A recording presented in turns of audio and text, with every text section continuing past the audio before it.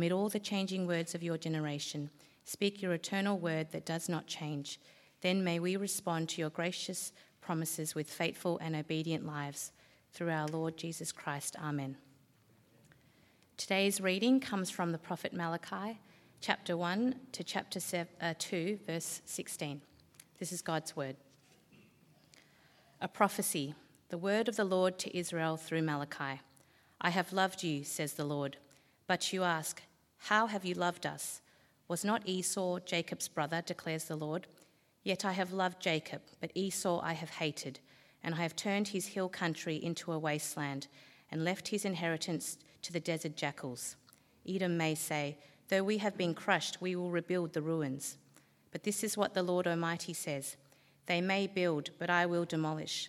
They will be called the wicked land, a people always under the wrath of the Lord.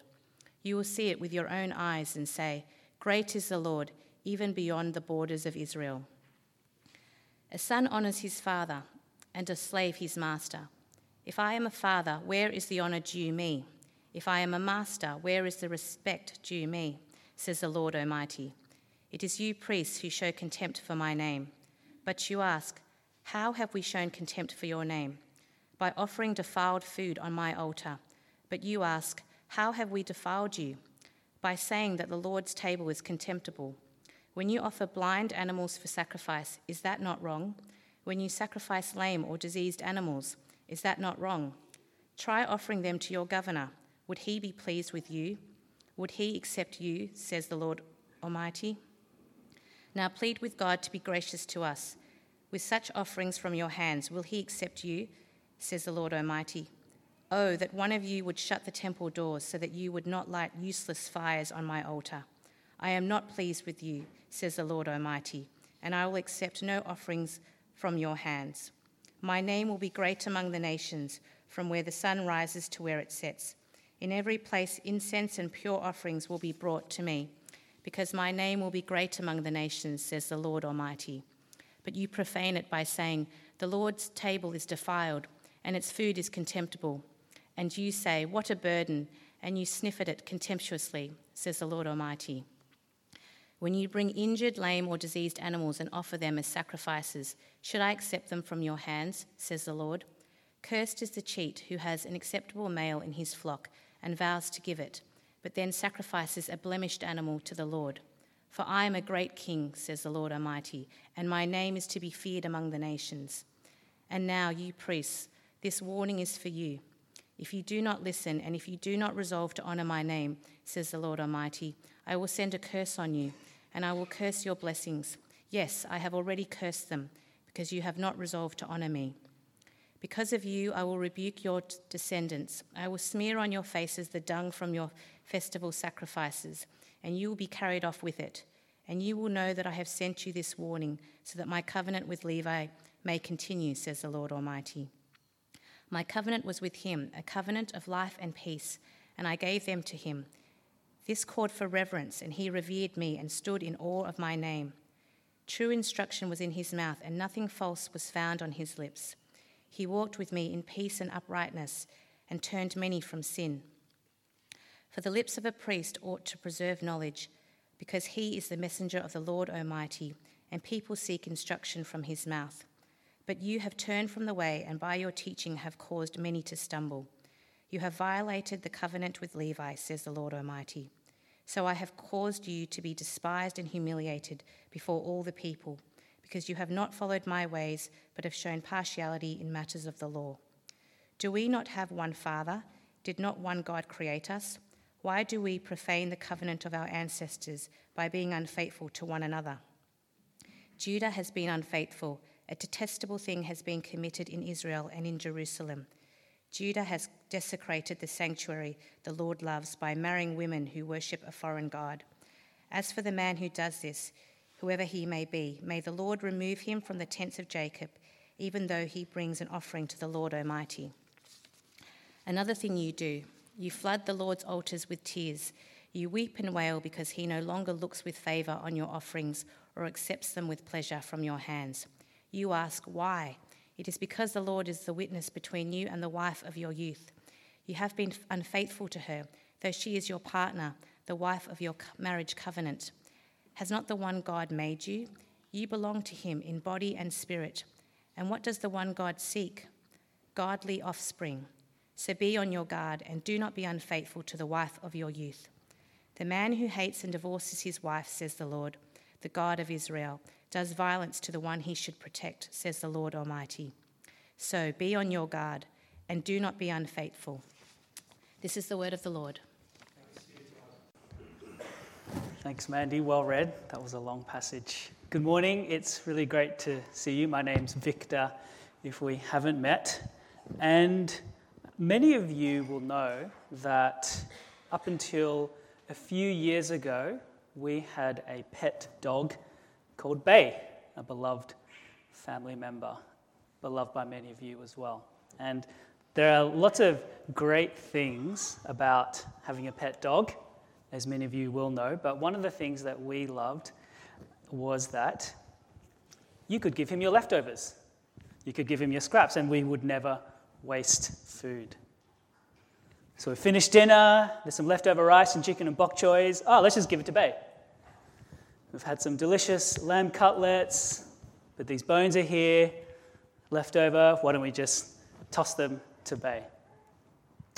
We've got a loaf of bread, it's nearly finished, but it's just the end pieces left that nobody likes. Why don't we just give them to Bay? We like to give our scraps and our leftovers to our pets, don't we? And that's okay.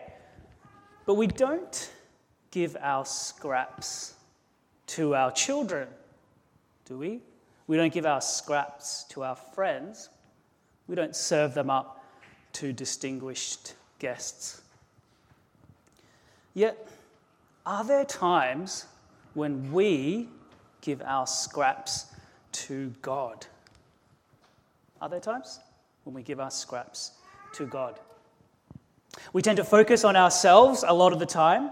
We're preoccupied with our needs and fixated on our wants and desires. We first make sure we are okay. And what's left of our time, our resources, our lives? Okay, God, you can have this. We give our scraps and our leftovers to God. And this is what God's people Israel also did. And so this is what the prophet Malachi was sent by God to confront and address. And we'll be in Malachi these 2 weeks, this week and next week, because I had a 2-week block and I was thinking, what can I do? What short book can I do in 2 weeks? I nearly thought of doing Obadiah, but then I decided in the last minute Malachi, because it's got some really interesting things and it's a final book of the Old Testament. So, so that's why we're doing it this week and next week. But it's worth asking, back to our question again, why? Why do we give our scraps to God? I wonder, is it because our love for him has grown cold? Has our love grown cold? Are we fearful and more concerned with our futures than we are of what God wants with our lives? Or are we simply presumptuous of God's grace to us? We're enjoying the gifts of grace and life he has given us, but we're not bothered with the giver himself. Has our love for God grown cold? Israel's love for their God had grown cold. And you can almost see why. So as a nation, they had recently come out of the worst time in their history, exile. After being conquered and destroyed as a nation by superpowers Assyria and Babylon, God had amazingly brought some of them back into their land. And they were even allowed to rebuild their temple, the center of community life and worship. And God had made unbelievable promises of restoration of their nation and people. But to be honest, some years on, life was struggling and floundering. Where was that glory that God had promised? Many Israelites complained. There was a severe economic recession, and spiritual life and temple worship had degenerated into mere religious formality. God's people were struggling. They were starting to doubt God's love for them. They were growing disillusioned and disheartened. Their love for God was growing cold. And this was leading to dysfunctional behaviors, such as giving their scraps and their leftovers to God. And so God, through Malachi, wanted to confront his people about this. But before he gets stuck into it, look at how God starts. He begins by reaffirming his love for them. So that's our first point for this morning. God loves you. God loves you. Have a read from verse 1. A prophecy. The word of the Lord to Israel through Malachi. I have loved you, says the Lord. But you ask, how have you loved us? Was not Esau Jacob's brother, declares the Lord? Yet I have loved Jacob, but Esau I have hated, and I have turned his hill country into a wasteland and left his inheritance to the desert jackals. The first thing God says to Israel through Malachi is, I have loved you. But Israel responds, but how have you loved us? And it's interesting, as you'll see throughout Malachi's prophecies, it's like this conversation back and forth. God says this, but you ask this back and forth. Right? How have you loved us? And as evidence for his love for Israel, God goes back to their history, all the way back to their roots, Esau and Jacob. But it's not the first place I would have expected God to go to explain his love for Israel. But the fact that God goes there is trying to tell us something. You see, without going into detail about the story, which you can read more about in Genesis 25 onwards, both Esau and Jacob were problematic in their own way. Esau and Jacob were the two sons of Isaac and Rebekah, the two grandsons of Abraham and Sarah. And while neither of them were necessarily lovable, God had chosen Jacob, the younger son, to be the forefather of his chosen people, Israel. I have loved Jacob, but Esau I hated. It sounds a bit harsh, doesn't it, against Esau? But actually, both were very controversial in their own way. In fact, God should have hated them both. But he chose to love, bless, and use Jacob. And God eventually changed Jacob's name to Israel, and his 12 sons became the 12 tribes of the nation Israel. So God is saying to Israel, this is the sort of love I have for you. I love you. Not because of what you've done or what you're like. I've just chosen to love you and make you my people from the very beginning. And this is what Christian teachers, theologians call God's electing love. God chooses, God elects to love people unilaterally. God doesn't love Israel because they're lovable or good. Far from it. God chooses, God elects to love Israel because he just does. And his love is faithful and everlasting.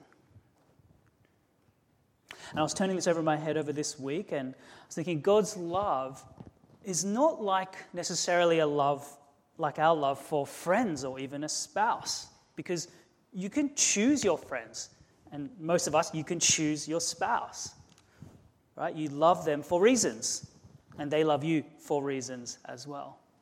But God's love, I wonder, is more like a parent's love for a child, right? Parents don't love their child only because or when their child is good and lovable, etc.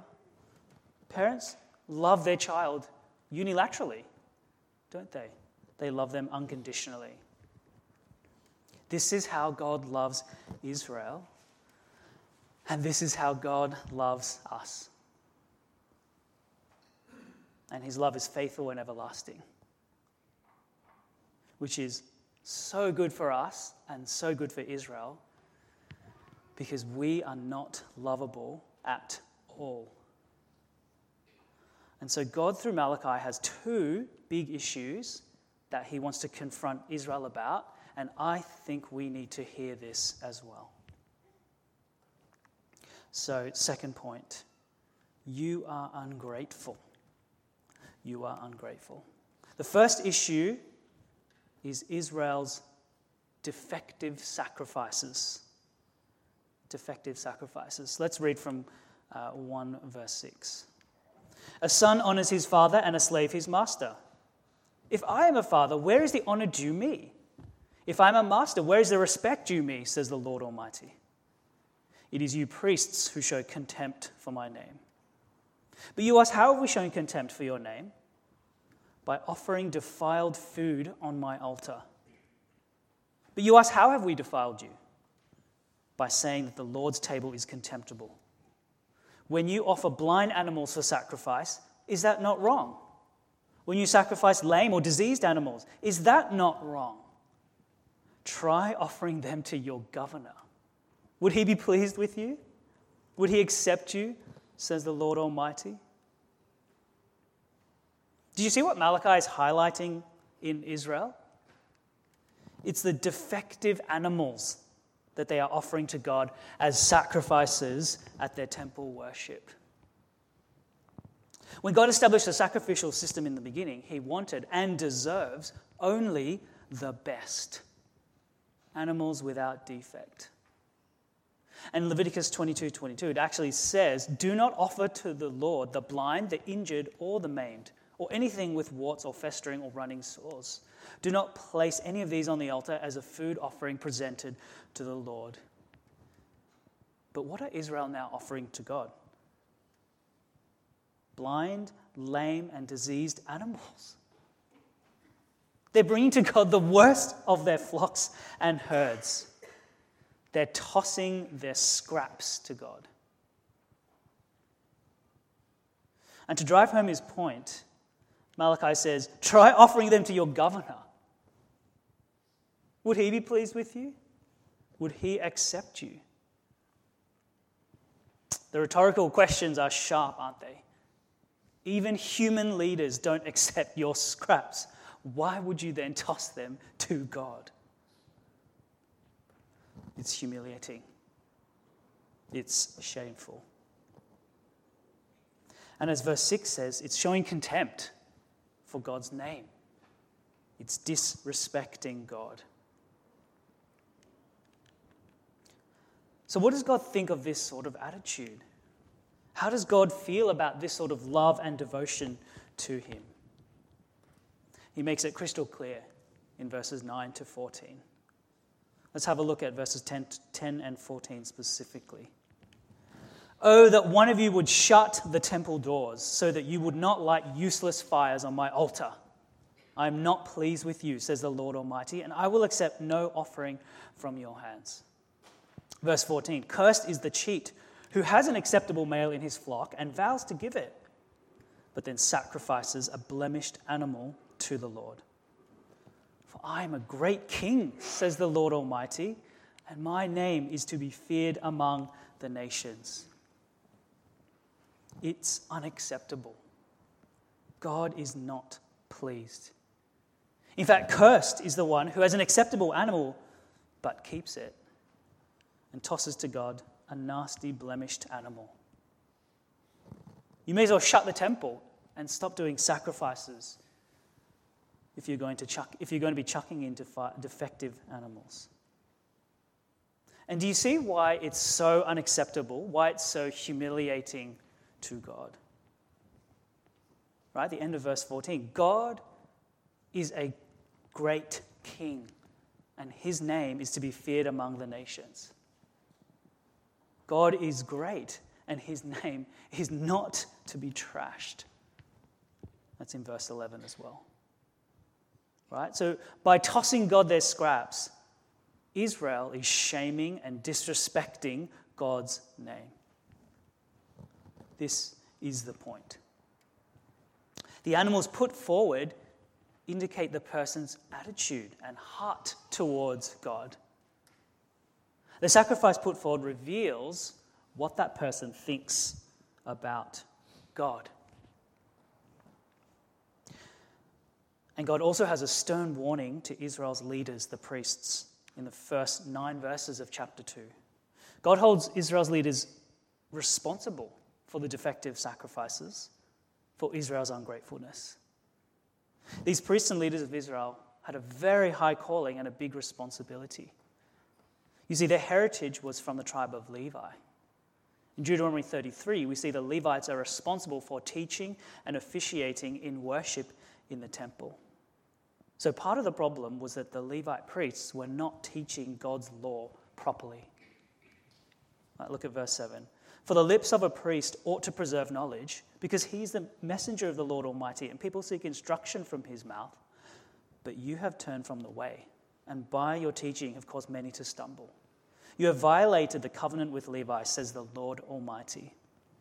So I've caused you to be despised and humiliated before all the people, because you have not followed my ways and have shown partiality in matters of the law. Israel's leaders were meant to preserve knowledge and teach God's instruction. But like the rest of Israel, the leaders have also turned away from God. And worse, they cause others to stumble and also turn away. Verse 12 puts on full display the ugly insolence and cockiness of the Israelite. But you profane it, that's God's name, by saying, the Lord's table is defiled and this food is contemptible. And you say, what a burden, and you sniff at it contemptuously, says the Lord Almighty. When you bring injured, lame, or diseased animals and offer them as sacrifices, should I accept them from your hand, says the Lord? This is an Israelite who does not respect God. The audacity to sniff contemptuously. This is an Israelite who takes God for granted.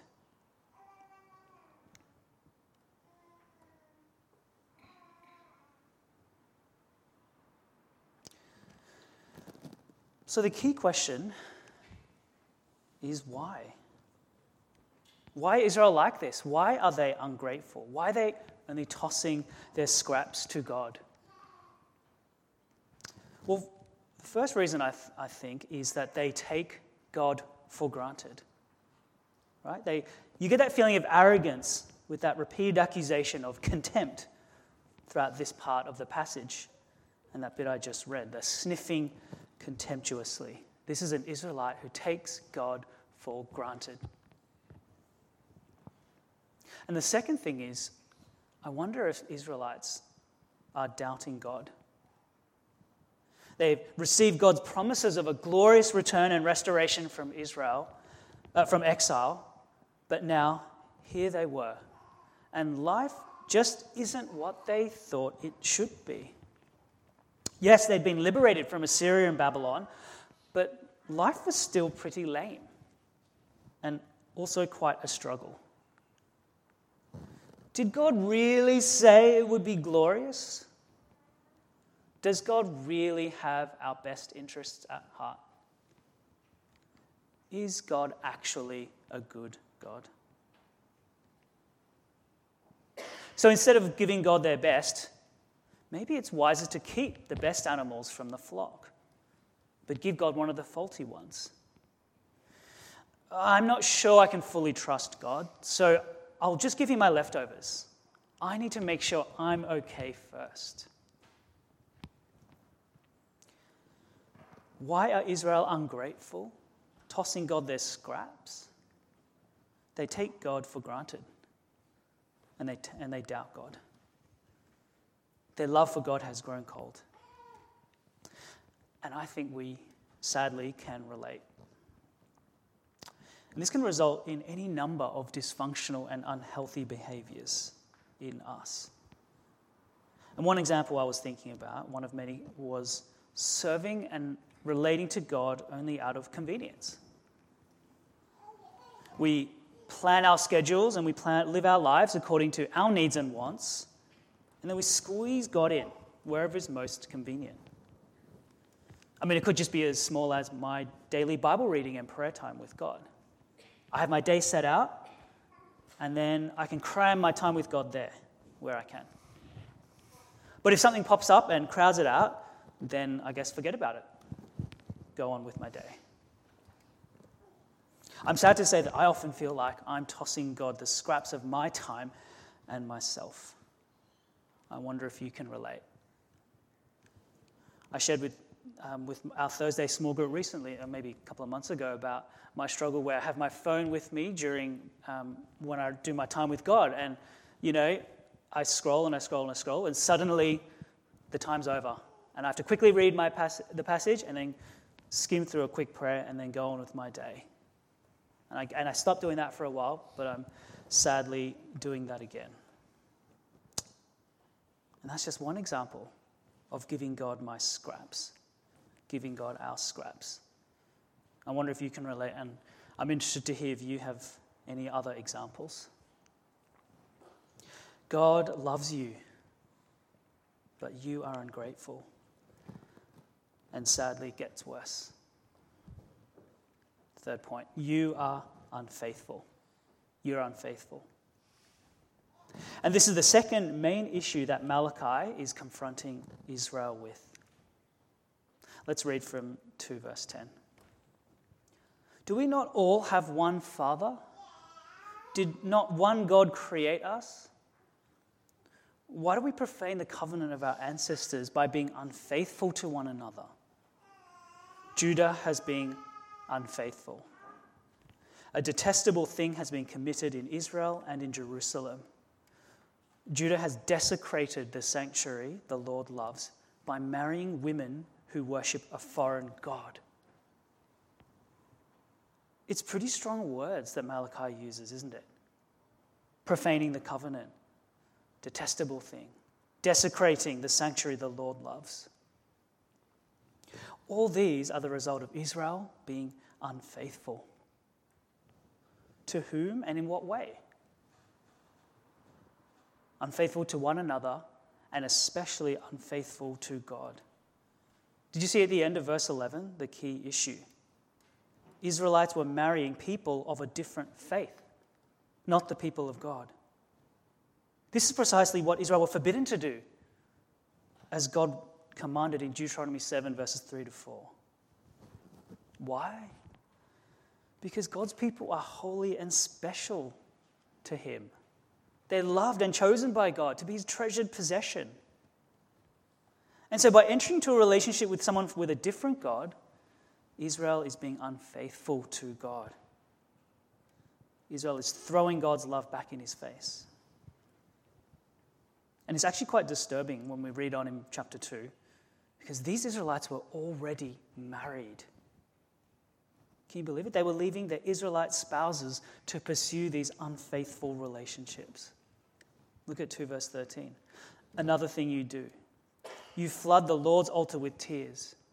You weep and wail because he no longer looks with favor on your offerings or accepts them with pleasure from your hands. You ask why? It is because the Lord is the witness between you and the wife of your youth. You have been unfaithful to her, though she is your partner, the wife of your marriage covenant. Has not the one God made you? You belong to him in body and spirit. And what does the one God seek? Godly offspring. So be on your guard and do not be unfaithful to the wife of your youth. Isn't that devastating? God's people are trashing the marriage vows they made to the wives of their youth and chasing women of other gods and faiths. They're breaking their covenant with their spouse and they're breaking their covenant with God. Unfaithful to each other and unfaithful to God. And again, we need to ask, as always, why? Why are Israel like this? Why are they unfaithful?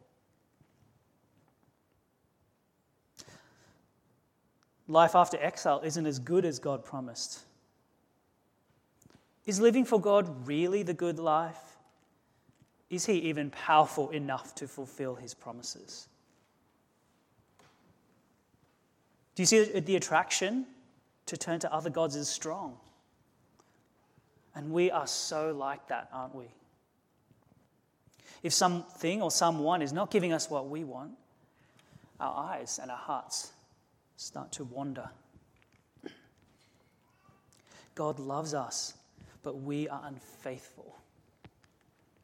And this language of unfaithfulness and cheating on your spouse is used quite a bit in Scripture.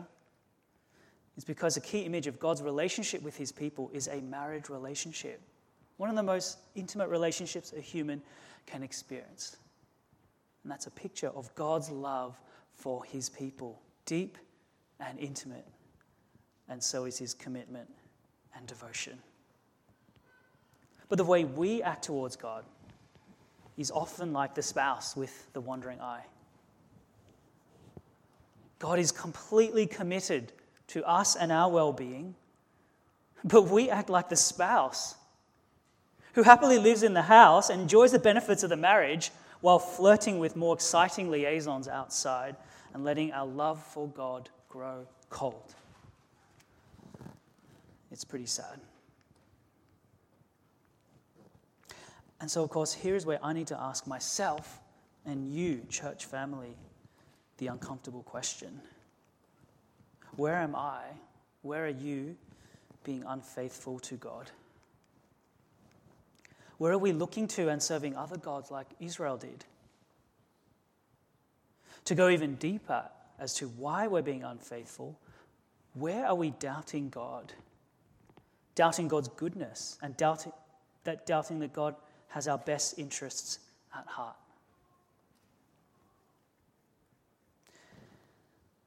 And because the passage directly talks about this, marrying women who worship a foreign god in 2 verse 11, I have to chat about the particular temptation of marrying or dating someone who's not a Christian.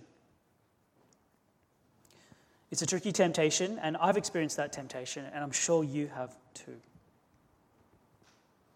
But doesn't God value marriage and want me to be married? Why can't I find a suitable Christian person to marry?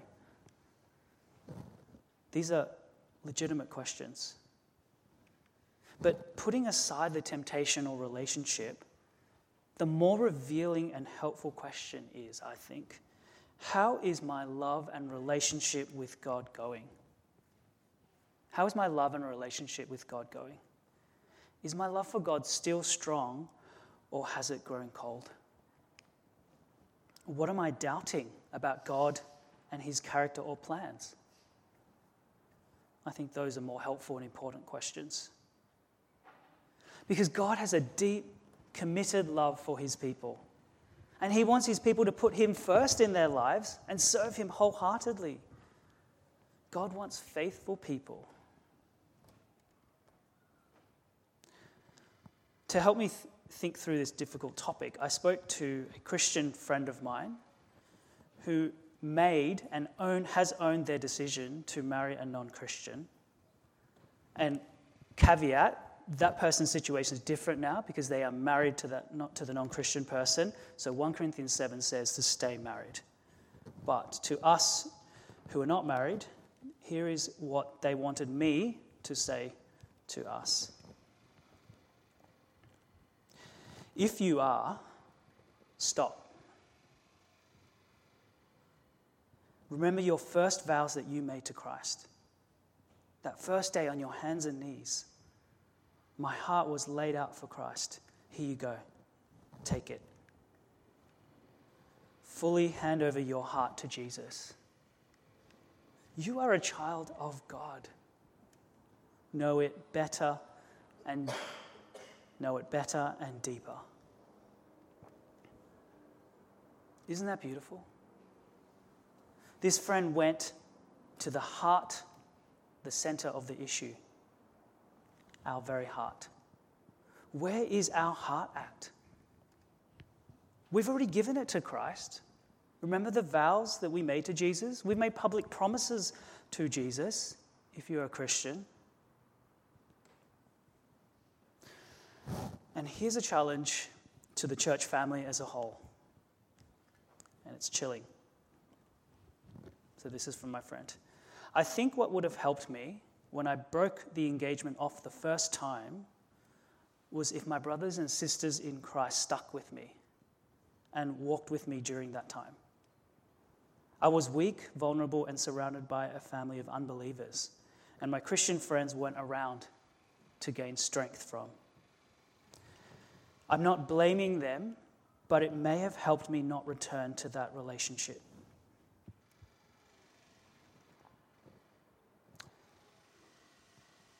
Such heartfelt honesty, but such a great challenge and motivation for us, the church family, to step up and be used by God.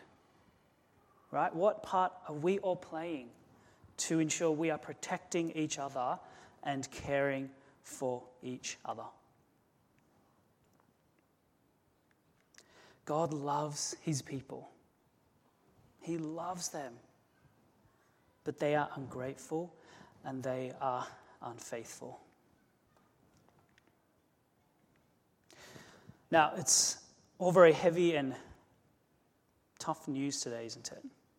It does get better, I promise. Come back next week for the second half of Malachi, when God unveils his amazing solution to an ungrateful and unfaithful people. But let's finish on a gospel high, because it is Reformation Sunday. And in a sense, the message of the Reformation is exactly what we need to hear this morning. We are ungrateful and unfaithful people. Even though God loves us, we don't love God the way we should. And there's nothing we can do about it. No good works or religious acts or attending and serving at church can make up for our failure to love God. And over many, many years, our church forefathers, the medieval church, had somehow forgotten this. They'd forgotten about Ephesians 2, 8-10. For it is by grace you have been saved through faith. And this is not from yourselves, it is the gift of God, not by works, so that no one can boast. For we are God's handiwork, created in Christ Jesus to do good works, which God prepared in advance for us to do. They'd forgotten that salvation is by grace alone, through faith in Christ alone. And so a brave German monk called Martin Luther strode up to All Saints Church in Wittenberg, Germany, and nailed his 95 Theses to the front doors, kicking off the events of the Reformation. And through it, the church rediscovered the liberating truth that God saves us by grace alone, through faith alone, in Christ alone. Nothing to do with us. And the church was never the same again. And we stand on their shoulders, enjoying the benefits and blessings of the Reformation. We can know the God who loves us, who didn't toss us his scraps, but gave us his best, his only dear son, Jesus, to die on the cross for our failure to love him. Even though we are unfaithful, God is faithful. And all we need to do is to come to Jesus, to trust in his death for our sins and live the new life we have because of his resurrection. And so the solution to our ungratefulness and our unfaithfulness, our cheating on God with others, our tossing our scraps to God, is not pull up our socks, do better. It's to stop doing what you're doing and come to Jesus and rekindle our first love, to reignite our love for Jesus. Only then can we grow in gratefulness. Only then can our faithfulness flourish. Only then can our love for God warm up and burn hot again. Let's pray together.